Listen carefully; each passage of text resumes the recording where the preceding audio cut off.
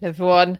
Welcome to Tea Time History Live. Sorry, I'm a little bit late. I had a few technical issues. I hope you're doing well. Today, we're going to talk about some of the anniversaries that are happening this week. Right. Hopefully that has all happened. Hello, welcome. If you are watching on Instagram, Tea Time History Live, also streaming on YouTube and Facebook. So let's talk about some of the anniversaries that have happened in history this week. That's what we'll do today. We have a few, some of which we might do in a little bit more detail, but let's have a chat and see where we get to. Where are you all joining from? I can see quite a few people joining over on Instagram and YouTube and Facebook. Thank you. I was trying to do a simultaneous stream to Instagram from the same place that I do the YouTube and Facebook streaming, but that doesn't seem to have worked. So hopefully it's all well. Let's just go back to what I know. David over there in Chicago, welcome. Let me know where you are watching from. Murray in Indiana, Jules from Delaware. I hope I'm sometimes guessing at your names from your handles, so please I hope that's okay. Okay, so let's talk about some of the histories. Lavina enjoyed the Ladies Who London podcast. Thank you. Yes, I forgot to thank you, Lavina, because I forgot to mention last week. Hi, Heidi. Hi, Linda. That I was on the Ladies Who London podcast. We recorded it probably about 3 weeks ago. No, be longer than that now, wouldn't it? Because it went live on the 15th of May, talking about Anne Boleyn. Now, of course, I was on the Anne Boleyn tour at that point. But we were talking about Anne Boleyn and the events which were obviously running up to the anniversary of her execution on the 19th. So I'm glad you enjoyed that. Thank you so much. I should reshare that actually. Amy, yes, thank you. Amy helping spread the word about History After Dark in her History After Dark t-shirt, wearing it at the Tower of London. Excellent work. Thank you so much. Morelia Morelia too in Australia. Okay. Good morning, Colleen over there in California. Right. So let's have a look at what we're going to be talking about today. Before I do, I'm live streaming on Instagram, Facebook, and YouTube. If you want to support me, you can buy badges on Instagram, super chats and stickers and stuff on YouTube, and you can also buy, I think, stars on Facebook. All support is really appreciated. However, what I would most like you to do, and I know a lot of you that I'm seeing, hi Melissa, a lot of you have already done this, is become a patron, and there's a few reasons why. And this week, Benjamin, Inessa, Sarah, Tanya, Amanda, and Karen have all become patrons. It is the beginning, so I should let you know, of our next book for book club. So it is a great time to join if you want. It's £5 a month. You can pay more if you want, but it's not compulsory. Hello, Lottie. How are you doing? It's not compulsory, but it's £5 a month. And so you get access to book club. That's just one of the things. And it's the House of Dudley that we are all beginning to read now. And we're meeting on the 16th of July. I haven't got the book with me today because I have it in the car because I'm reading it at every sort of, every 5 minutes I get picking up kids and such like. So, the House of Dudley by Joanne Paul is our book of the whatever you call 2 months, because we do our meetings about every 8 weeks to give people a chance to get to read the book. Also, what might be, thank you, Lottie Rose, for my badge. Thank you so much appreciated. Lottie is supporting me with badges on Instagram. Thank you. If you so we have people from all over the world in Patreon and all over the world who take part in the book club. Getting the books can be a variety of ease depending on where you are. So all of the books are published. So we publish the book list at the start of the year. And what I will be doing is come probably August time is start to do the long list, which patrons then get to vote on as to what books we'll be reading sort of the next few months into the next, I don't know, 3 or 4 books into 2024. That gives people loads of chance to get hold of the books if that's potentially a problem. Anyway, so that's book club. Soon I will be interviewing. I've got a few people who I'm waiting to confirm, but I am definitely going to be interviewing Gareth Russell about his new book, The Palace. And again, as a patron, you have extra benefits with that because you get to put your own questions to anyone I interview. I just ask for them to be submitted over on Patreon. I give a few a week's notice or so. You give in your question and I answer it. I don't answer it. I ask it on your behalf, and then you can and then you get to see, only patrons get to see those questions and their answers. So that's all quite cool too. Right. So anyway, that's that, but that's not what we're here to talk about today. So we've got some history anniversaries this week, quite a few to discuss. MJ, hello in Hamilton, Ontario. Sunny, warm and sunny. So I have a tour in 4 weeks. I think it's 4 weeks tomorrow. The Private Life of Anne Boleyn tour, and we've just had the Anne Boleyn tour, which is like the annual one which we do over the anniversary of her execution. The Private Life of Anne Boleyn tour, we are using the backdrop of a happier time in Anne's life, the 1535 Summer Progress, to have a look at Anne, the woman, and more of a personal look at her as opposed to the political and events and everyone else that's involved in the May 1536 timeline. So it's going to be fabulous. But anyway, the sun shone on the Anne Boleyn tour in May, and it's doing okay in between, but it's gone cold again. I'm like, God, I know we're 4 weeks out, it's fine, but packing, and I don't have a flight to take. Most people who come on my tours have got to fly as well. Layers, lots of layers. So yeah, so anyway, where did I go? Where was I going with that? Oh, because of the weather. Yeah. Warm and sunny is just perfect. That would be great for the tour as well. So this week, let's have a look at some of the anniversaries this week.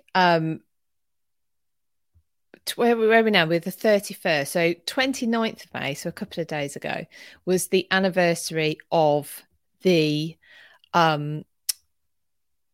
restoration of the monarchy in 1660. And Charles II actually landed on his 30th birthday. He came back to England on his 30th birthday, which it's not a bad birthday present, is it? Jafar, I've been learning English for 3 years and now I've decided to learn the British accent. Any advice? Listen to it, I suppose. It'll be a matter of mimicking it, I would presume. And there is a plethora of British accents, so I don't know which one you're going to want to follow. Choose someone, and as long as it's clear, I don't think it really matters if you have an accent at all. Lottie Rose, thank goodness he brought back theatre and drinking. Indeed. So Charles II, there's the Restoration monarch, party king, by Carden. And yeah, so we had a republic for 11 years, which I find is something that can be a little bit maybe not skipped over now, because I feel like we're talking about the republic more than we ever used to, and the time of Cromwell. That might just be me because I've been in circles that talk about it more. For instance, on History After Dark, we've talked about Oliver Cromwell, talked about Charles I, and we talked about the Civil Wars. I did an interview with Julian Humphreys. I did. That was about Tewkesbury. But for the Stuart Online History Festival, Julian did a talk about the Civil Wars and the English Civil Wars. And it's a really complex, misunderstood period, I think. And I've said this about all sorts of periods, because we because they are understandably condensed in order to explain. the nuance is lost, and actually they can the understanding of a time period, I feel, can pivot to something different because of that simplification, where something isn't simple. If you lose the nuance, you lose the context. And if you lose the context, you lose the understanding. But anyway, my point was going to be 11 years England had been without a king. Scotland had proclaimed Charles their king before he went into exile. He'd been in exile in the Netherlands, which becomes interesting when we're talking about William of Orange on History After Dark tonight. And William of Orange was Charles II's sister's son, so Charles II's nephew. Anyway, so we'll be talking about him tonight. He was one of our joint monarchs with Mary, another one of Charles II's nieces, so first cousins married, and they were invited to take the throne in order to basically depose Mary's father, James II, who was Charles II's brother. But at this point, Charles II is coming back. He's 30. He's a bit of a lad. And he marries Catherine of Braganza. She has 3 stillborn children. Now, he has plenty of illegitimate children. Plenty of them. That causes problems. Lottie, I really want to like Charles, but the Royal Africa Company is right there hanging his leg over his legacy, unfortunately. Yeah, I mean, there's so much because history is complex, people are complex, politics is complex. I mean, we're talking about ruling classes. This is not something that we, as ordinary people, will ever really have a proper insight into. So it's quite nice to look at in a historical context, because I feel like we can get a bit closer. So Charles II, he dies with no heir. This is going to link into our History After Dark tonight. So if you're around at 8:15 tonight, history.after.dark on Instagram and History After Dark on YouTube, we will be discussing the Glorious Revolution. Specifically, we're talking about William of Orange, William III. So Charles II, his only heir, because he's clearly they're not being blessed with children. His only heir is his brother, James, Duke of York. And James is a Catholic, well known to be Catholic. And that is not now allowed. You're not allowed to be Catholic on the throne. Interestingly, James's children, Mary and Anne, are brought up Protestant, and that is on the direction of their uncle Charles II. Now, Charles, towards the end of his life, is also showing Catholic tendencies. But anyway, that's not for a little while to come. Now, there's significant events which happen really quite early on in Charles's reign. You have the Great Plague. I don't know if it's called the Great Plague. Great Plague? I'm calling it the Great Plague of 1665 in London, which decimates the city. Followed hot on the heels of that, it's just about sort of abating when in 1666 you have the Great Fire of London. And this is seen by some as a message from God. He's not happy. He's not happy with the new regime. But actually, on a personal humanitarian level, it turns out to be quite good for Charles and James, because James certainly, I can't remember if Charles goes to help, and James goes to help. In fact, James leads the effective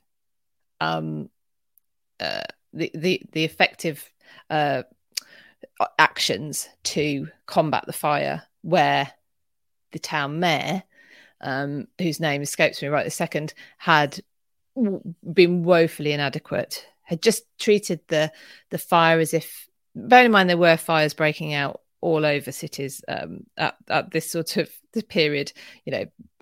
Candles are the main source of light, fires are the main source of heat, and your buildings are made of wood. Fires were not, they weren't unknown. And the mayor had just completely taken it as sort of, it's just one of these fires, it doesn't matter, and went back to bed, famously saying that a woman might piss it out. In other words, it's only a little fire, don't know what the fuss is about. Anyway, so he is relieved of his post eventually, and James becomes pivotal in actually tackling the fire. There are other things like the winds die down, which have helped to literally fan the flames and take help the fire spread from building to building and jump chasms. But yeah, so it's sort of it's almost a good PR activity for the brothers. And then there's the rebuilding of the city. If any of you have ever been to the City of London and seen Monument, which used to be very visible at the time, it now is in the middle of a load of skyscrapers. It stands on the spot of the first church, which was taken by the fire. And it is the exact height to reach, if it lay down on its side, where the fire was sort of begun. Which is interesting, because at the time, Thomas Fariner got away with this, by the way. Everyone now knows the baker on Pudding Lane, Thomas Fariner. The fire began in his bakery, but he gets away with it. And there are other people blamed for it. There are other people die for it, because it's rumors quickly circulate that it's a foreigner, that it's a Catholic, from France or whoever that have started it, and some poor. I was going to talk about this today, so excuse me for not remembering all the facts, but some poor person was arrested for it, confessed. Turns out he wasn't even in the city at the time that the fire broke out. And this is a matter of human nature. When something catastrophic happens, we want someone to blame. Don't really care whether it's the correct person or not. That's what happened. Like I say, Thomas Fariner, he was quite high up in the sort of social hierarchy of the city, and I think he even sat on the board or the jury who tried this person. I might have my facts mixed up, but he certainly had a hand in condemning someone else with the blame for starting the Great Fire of London. So people also, and again, this is just a matter of human nature, wanted to believe it was deliberate. Nothing this bad can happen by bad luck. Someone has to be to blame, simultaneously believing that perhaps God has sent a message. So, but, there has to be someone to blame. It can't possibly just be an accident, which is interesting because you see that now as well. So, but anyway, I wasn't going to talk about the Great Fire of London, but 29th of May, 1660, that is when Charles II comes back to England. It's his 30th birthday, and the British monarchy is, or what would be British, but anyway, let's not go into technicalities, is restored. Did I say 27th? 29th of May. Now, 30th of May, this is one for Tudor fans, of course. 30th of May, 1536. Heidi, times don't change. We still rush to blame. We do. And this is one of the things about history. It's great for stories, but are we going to learn from it or are we not? And one of the things is looking at human behavior, because you can't look at the specifics, I suppose. Well, you can, but whether that might come at us in a different way. But the principles, the underlying factors will remain the same. Humans, effectively, will remain the same. Anyway, yes, so let's get onto a Tudor anniversary, the 30th of May, 1536. Henry VIII marries Jane Seymour. It's 11 days since Anne Boleyn was executed at the Tower of London. And Henry feels like it's time to get married. Of course, he's betrothed to Jane the day, I think it was the day after Anne is beheaded. And it was planned, that was already planned before Anne's guilty verdict came in, let alone before she was actually executed. We've spoken about Anne so much, of course, over the last few weeks with her with the anniversary. And of course, on tour, Melissa was on tour with us. Linda's been on tour for the Anne Boleyn tour before. We can get into quite a lot of detail, can't we, about the events and about how things went. One of the things that and each time I get to talk about it a lot each year and in depth, and with incredible people like Gareth Russell and other historians and Tracy Borman and people like that. And we Doug's in Droitwich. I was getting confused then. Hello from Droitwich or Saltwich, or did anyone see my Instagram story about Droitwich the other day? Of course, it caught my eye. We were in Droitwich anyway, but it caught my eye because I know there's some Last Kingdom fans here. Droitwich features as a major town in Mercia, but anyway. So I've completely lost my train of thought now. Sorry. So we get to talk about the minutiae of Anne Boleyn's story but there's always something that catches my eye again. It's not new, but you know how you pick up different parts of a story when you see it over and over again. It's like a really good film that there's all detail. And the thing that really struck me this year was the delay in Anne's execution. She was supposed to die on the 18th of May, and it was delayed till the 19th of May. And there were various theories as to why that was. Sorry if you can hear the dust cart outside. But there's various theories as to why that was. That's not the bit that caught my eye this time. It was that only a few days before she had been persuaded to admit to some issue with the marriage, which would mean that it could be annulled. Why would she do that? Well, possibly because she is being promised of some kind of salvation. She could go to an abbey. She talks about going to a nunnery. Then there's the delay in her execution for a whole day, for a whole 24 hours. And that's what really struck me this time. I was thinking she naturally must be thinking that they're thinking of, but they're going to, Henry is going to reevaluate. Maybe he is going to send me to a nunnery. He couldn't possibly want to kill me. And anyway, that's the bit of the story that really, really struck me this time. However, we all know now that he was already planning his next marriage. Jane Seymour is installed in Chelsea by the time that in Chelsea Manor by the time that Anne is executed. Henry's sending messages to her that Anne is about to be condemned, and he'll confirm it in a message later on.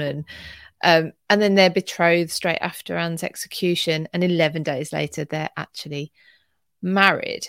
And I noticed yesterday that Gareth Russell did a post about Jane, and he's got a chapter in his new book on the palace about Jane. Of course, so his book, The Palace, is on Hampton Court Palace, from the Tudors to the Windsors, telling the story of the people who lived there. And one of the chapters is on Jane.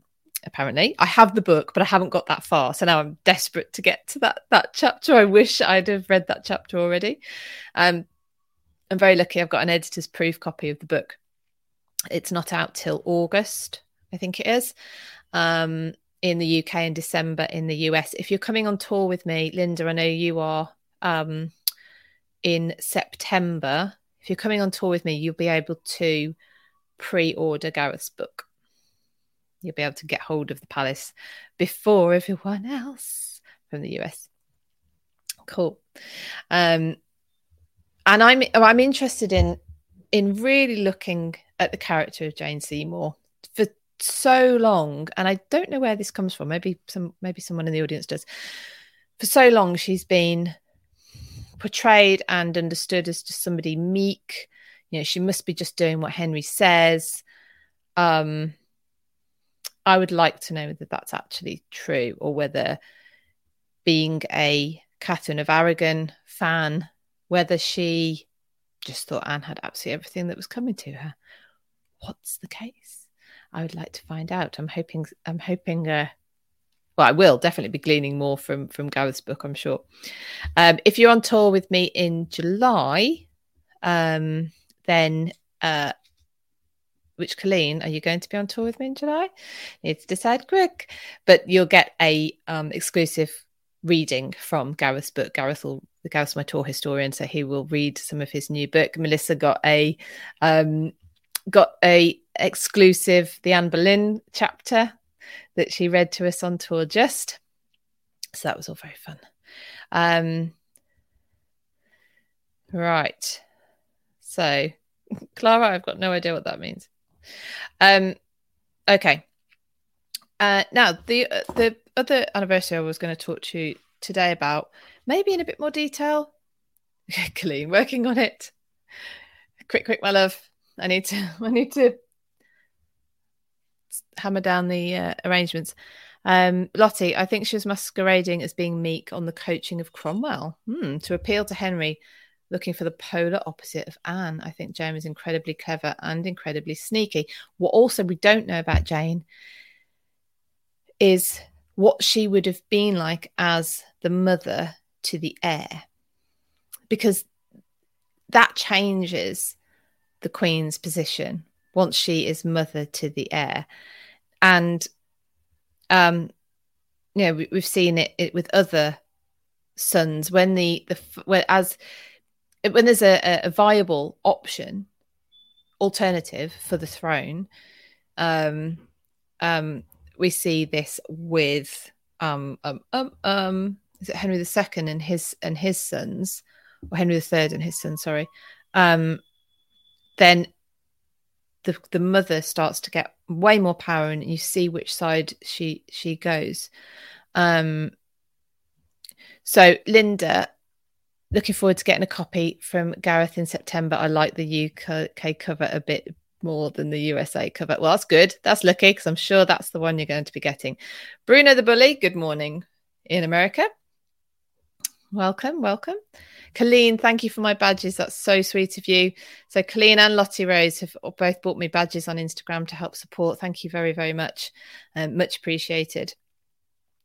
Okay, so yes, the other anniversary I wanted to talk to you about today, the Peasants' Revolt, which was heating up very much so at this time of year in 1381. Now, I don't know if you know much about the Peasants' Revolt. I would like to know more, so I shall be, because, I have lots of hours in the day. I have double the amount of hours in the day that any normal person does.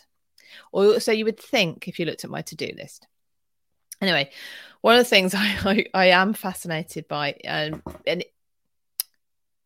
this is because I've always found, and this is not unique to me at all, but if you want to understand any periods of history, including right up to the present day, you just have to keep going backwards and sideways, and to learn everything. And I recently did Chelsea says Dan Jones' book on the Peasants' Revolt is very thorough. Can't speak. Thorough. Really enjoyed it. Yes. Summer of Blood, is that what it's called? I haven't got that one, actually. That's a very good shout. I think I will pick up. Dan Jones is just so readable, isn't he? Yeah, good shout. I'm going to look at that one. So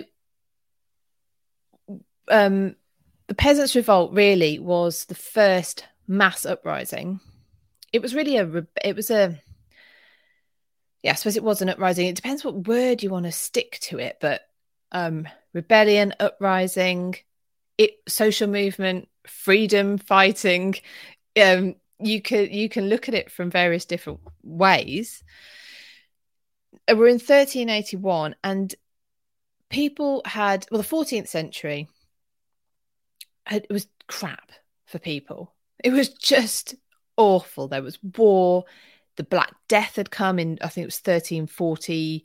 I can't remember when it was. 1348. The Black Death had come to England. The Black Death wiped out around 50% of the population in Europe. 50%. It was just catastrophic. So the 14th century has brought with it plague. It has brought with it war. You've got the 100 Years' War going on, and famine as well on top of that. So you've got hungry people, bereft people, and then what the government decided to do is in May 1381 is the 100 Years' War. Not that they would have known it was 100 Years' War at that time. Was getting a bit expensive. It was carrying on a bit long. They needed to raise some money. So they decided to bring in a poll tax. Chelsea, taxation and the Crown deciding how much workers get paid based on their social status. So, yeah. By this time, because of the Black Death, you had suddenly a abundance of land that people were able to move around a bit more.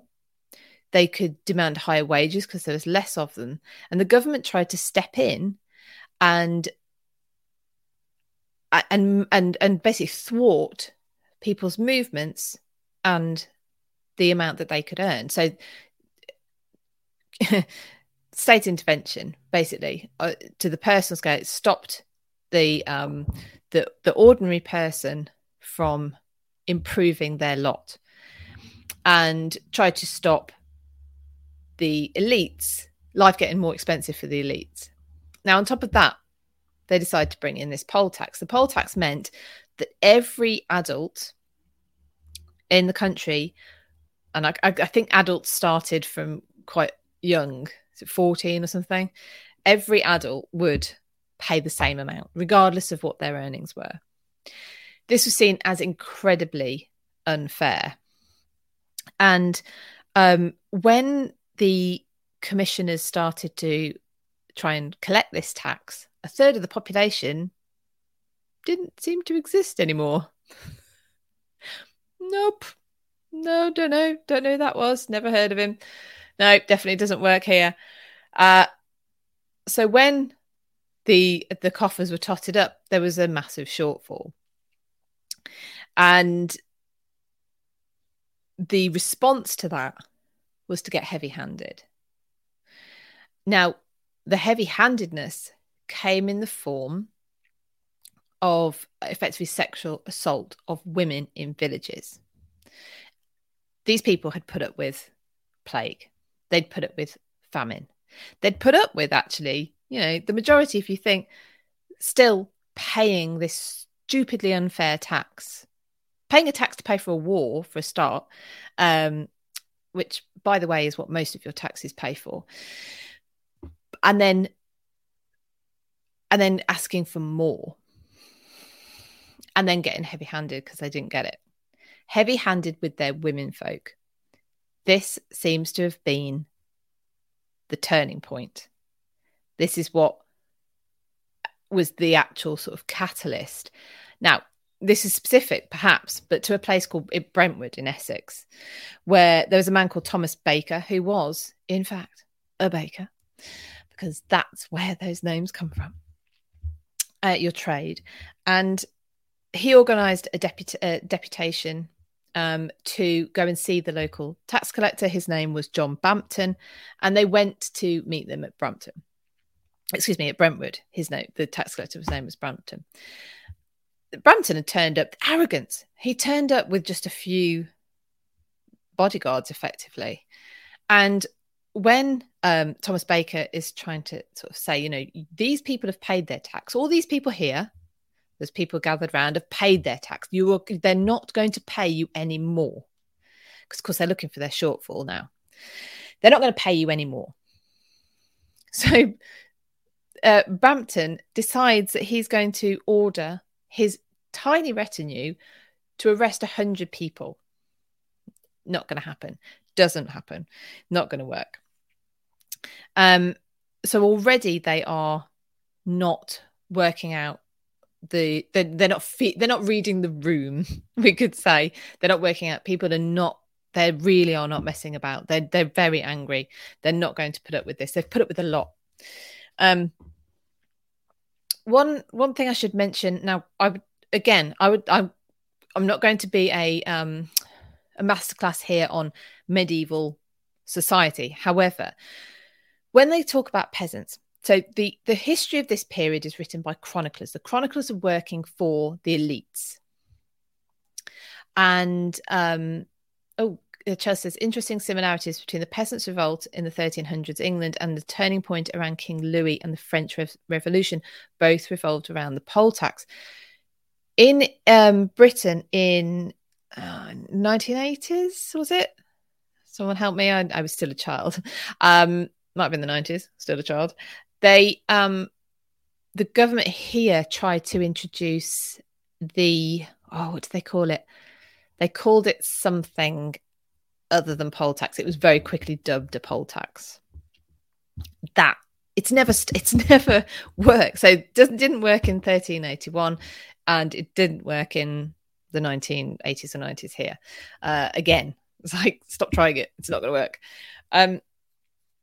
Yeah, interesting. I mean, tax. Oh, could go on to tax, but so you haven't. You're not. If you look at the origins of where the taxes come from to begin with, the reasoning behind bringing them in. Oh, we'll bring this in because it'll pay for this lovely thing over here that you're all going to be really, really happy to pay for. And it will never go away. But anyway, there you go. So basically, in English society at this time, you've got serfs and their overlords. So serfs. So if people could actually, like bakers, like Thomas Baker, he could actually own his own business. He could earn his own money. He could own his own property, but he wasn't allowed to move, and he wasn't allowed, for instance, to marry his daughters without permission from whoever his lord was.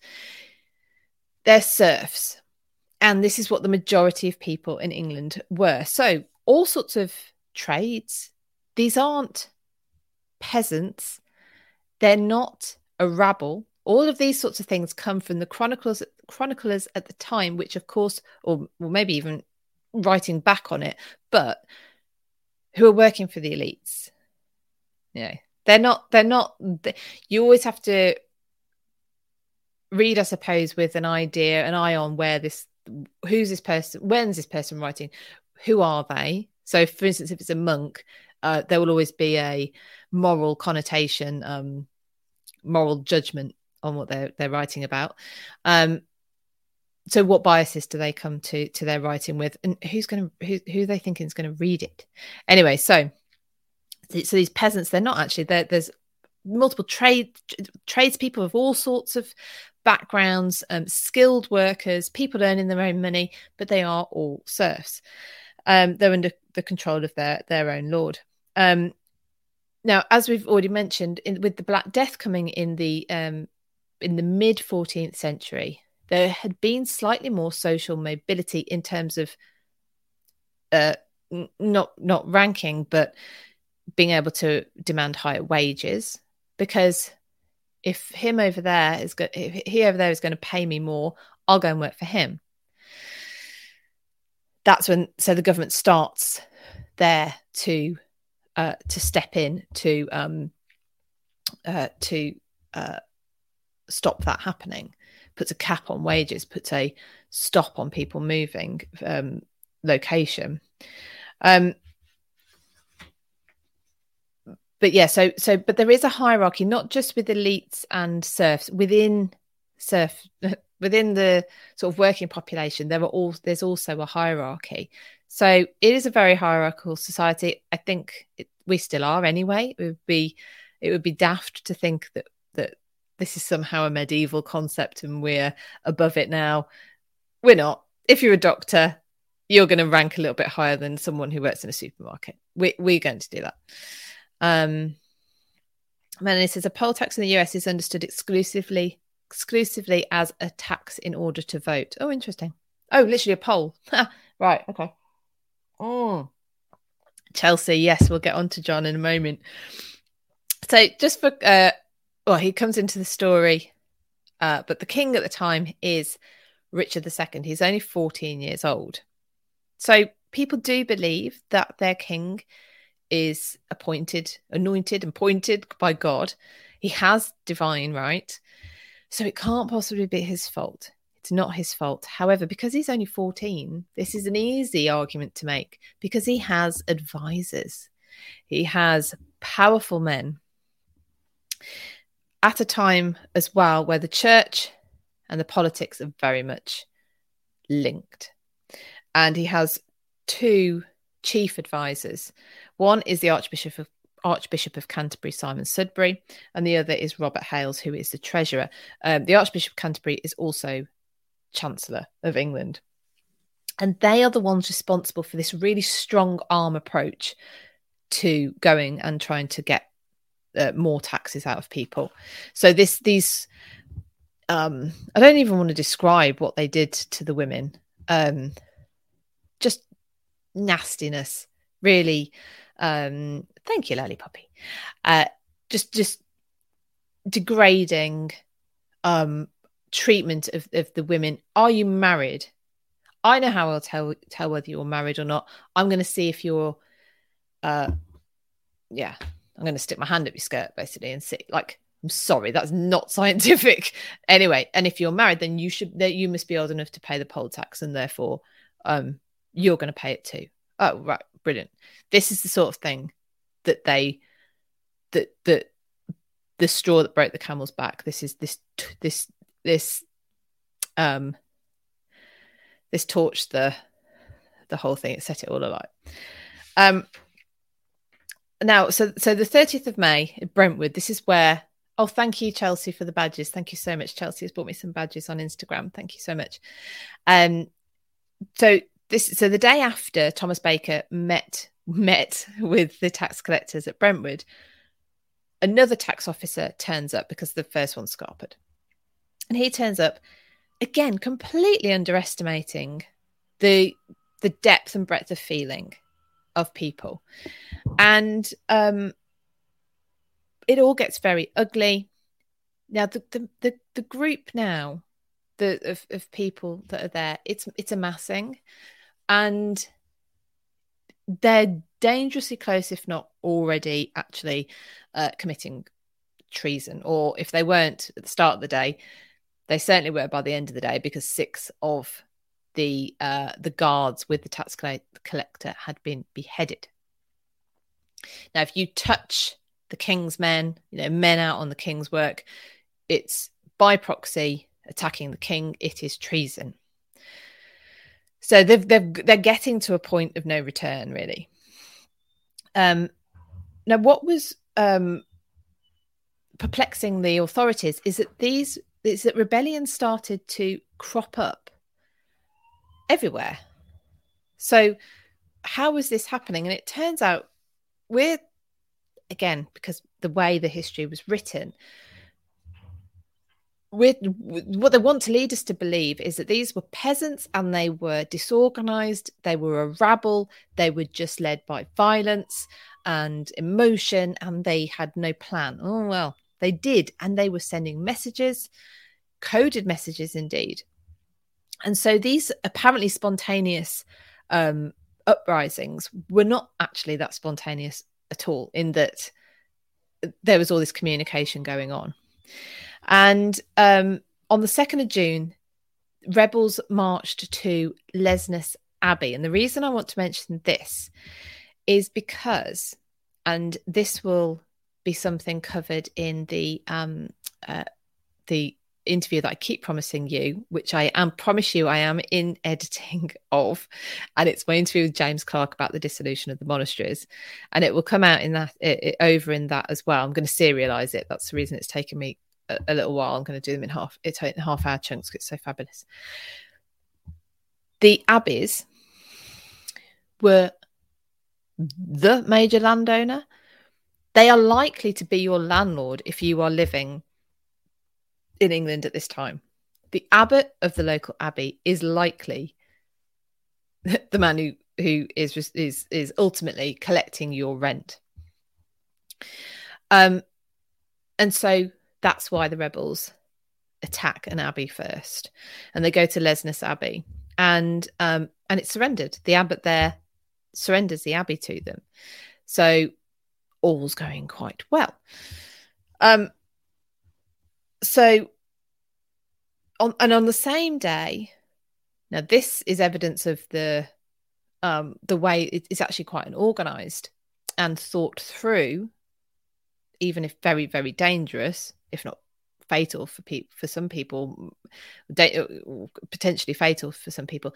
There is a manifesto launched by the rebels, by the freedom fighters, whatever you want to call them, at Bocking in Essex on the same day, so 2nd of June 1381. And the chroniclers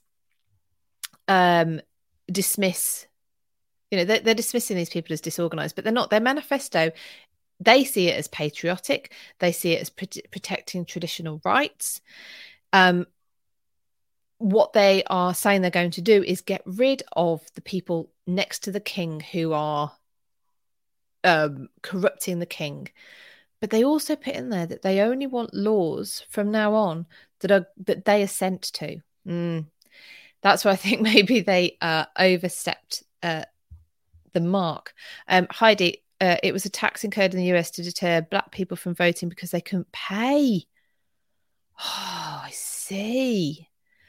I see. That's the poll tax. Sorry, everyone. That was a comment following on from Melanie's comment that poll tax is literally a tax in order to vote.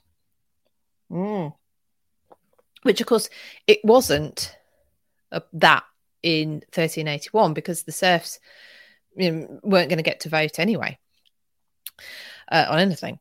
So, God, that's yeah. So they've got this manifesto that's launched on the 2nd of June. Now, a violent, spontaneous uprising doesn't generally have a manifesto attached to it. So there, that should change our thoughts about it. At Maidstone, Wat Tyler, this is where we see Wat Tyler, his name come up. He's actually elected as leader. So that's already happening. The 10th of June, the big band of rebels march on Canterbury. They're after the Archbishop of Canterbury, Simon Sudbury, who's Chancellor of England. He's not there because he's not daft, and he has decided, he and the king and the other sort of council and chief ministers have gone to the Tower of London. They've escaped from Westminster, or they've left Westminster and they've gone to the Tower of London for safety, effectively. So the rebels march on London, and this is where John of Gaunt's palace is destroyed. Now, I would like, after this, if you haven't already, for you to either listen to the podcast or watch my interview with Helen Carr about John of Gaunt, because we talk about the Peasants' Revolt and we talk about the loss of John of Gaunt's palace, which was the Savoy Palace, which if any of you have heard about of the Savoy Hotel, that sits on the same spot. And it wasn't supposed to be destroyed. That's really sad. These rebels, however we want to call them, they weren't stealing. What they didn't want, though, is anyone to have it. So they weren't after stealing it for themselves. But what happened in the Palace of Savoy's case specifically was they brought up barrels. Now, barrels were used for wine. They were used for keeping valuables. They were used for keeping gunpowder. John of Gaunt had started to amass a bit of an armory because he was at odds with the king's advisors as well. And the people who'd broke into the Savoy Palace, very drunk by this point on the wine, so I suppose they did steal a bit because they did have a bit of wine, set light to valuables in the middle of the Great Hall, rolled on these barrels, this barrel of what they thought was valuables. It was gunpowder. Boom, the whole place goes. John of Gaunt never rebuilds it.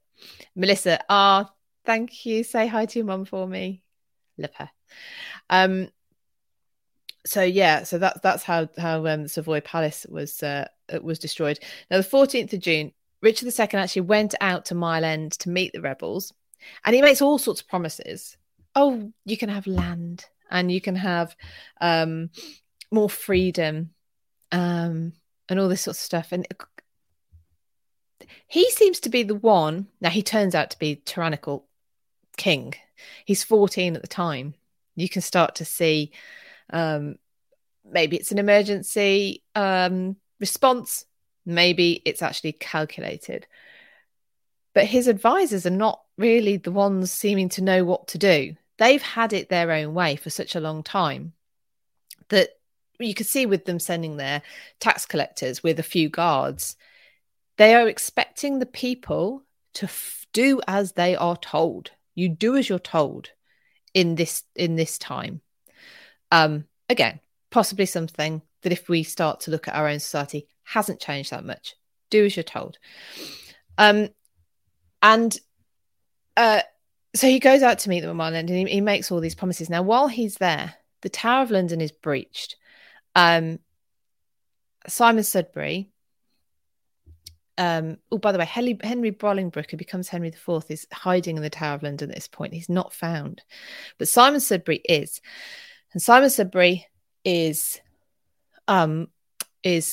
dragged out to Tower Hill and beheaded. The first execution on Tower Hill. That's the same Tower Hill that we've been talking about more recently, which in 1536 saw the executions of the 5 men executed along with, not literally alongside Anne Boleyn, you know what I mean? At the same time, they were executed on the 17th of May there. So, but Simon Sudbury was the first one. Obviously, there was no due process, and he's beheaded on Tower Hill. Lottie Rose, John of Gaunt and his line are fascinating. They really are. I thoroughly recommend Helen Carr's book, The Red Prince. I sort of picked it up a little bit, the book up, not flippantly, but sort of like, I don't know whether I want to read about John of Gaunt, but I'm on holiday. I actually read a book on holiday. You know how you take books on holiday and then don't get to read them? I actually read quite a few last year. And The Red Prince by Helen Carr was one of them, which is why I got in touch with her immediately and said, can I interview you? And so that interview is available on YouTube and on the podcast. If I remember, I'll put a link to it after we finish here. I'll put it on my story. But yeah, so anyway, read that book. But Simon Sudbury is the first person to be executed on Tower Hill. Now, 15th of June is where it sort of starts to come to an end. And it could have been such a turning point. The king rides out to meet the rebels. He actually meets Wat Tyler. This is 15th of June. And they ride out to Smithfield, which now feels very much like it's part of the city. But at that point, it would have been on the outskirts of the city and in fields. Chelsea loves that book. Lottie Rose loved that book. Lottie Rose is a House of Lancaster fan. Fantastic. Love it. And yeah, so Richard II meets with Wat Tyler at Smithfield, and there is almost immediately a fracas. So one of the stories goes that Wat Tyler refused to remove his hat in front of the king. And one of Richard's men, being so offended by this, just stabbed Wat Tyler there and then. Now, that single moment could have been so different to the way it worked out. The rebels had they'd amassed a huge army. There's like 60,000 of them by this point. They're big enough to really take on the retinue of the king. The king, bear in mind, he's 14. He rides forward. The crowd are really starting to get very agitated. He rides forward and declares, "I am your king." And really takes control of the situation. It's incredible, absolutely incredible. If he hadn't have done that, or if he hadn't have had what I assume is the prowess at that point to say it, bear in mind as well that they never say they blame the king for any of this. It's always his advisors. Sudbury's already been executed. So he really takes control of that situation. And now, unfortunately, so the Peasants' Revolt really then it comes to an end. It fizzles out. It comes to an end. It does not affect any social change. Richard doesn't go through with any of the promises he made about freedom or ability to own land, etc., etc. But they don't have the poll tax, and they don't try and bring back in the poll tax until the 1980s or 90s, which I still don't know when that was, in my lifetime anyway, where they tried to bring in a poll tax that wasn't called that, but it basically was that. It was immediately dubbed that. So I find that whole thing fascinating. I'm going to pick up Dan Jones' book, Summer of Blood, though, because I want to know more. I hope you like that, though. My rattle through it. I have another thing to tell you, I think, before I will let you go, because this is something new.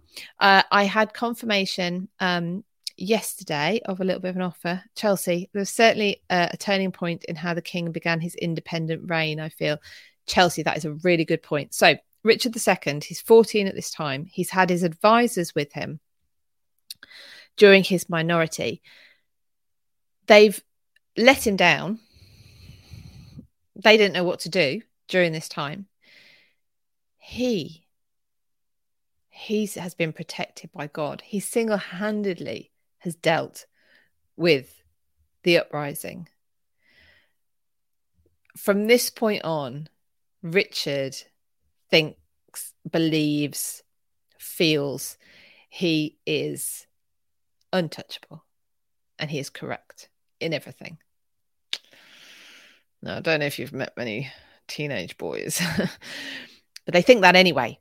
So then stick a crown on his head and have him basically put down the, up till now, the only uprising, on a mass uprising of the population, and you've got someone who feels very powerful.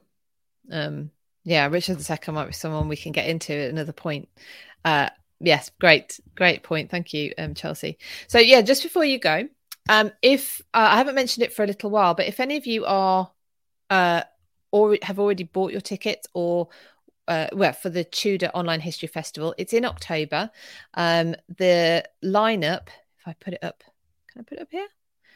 The lineup is Illyri Lynn, Dr. Estelle Perronk, Gareth Russell, Tracy Borman, Dr. Cat Marchant, Joanne Paul, who's written The House of Dudley, who I spoke about earlier because we've got her book now coming up in book club, and James Clark, who I also spoke about because I interviewed him about the dissolution of the monasteries, and I do promise it's coming up. It is coming. That's the lineup for the Tudors Online History Festival. If you buy your ticket, you will also get 10% off an annual subscription to Tudor Places magazine. See, I have a 14-year-old son with the same mindset. Yes, I have an 18. Yes, hard work. Dr. Cat the legend herself. Yes, of course. Dr. Cat is be with me on History After Dark tonight as well. If you're interested, we're talking about William of Orange. So talk about William of Orange tonight.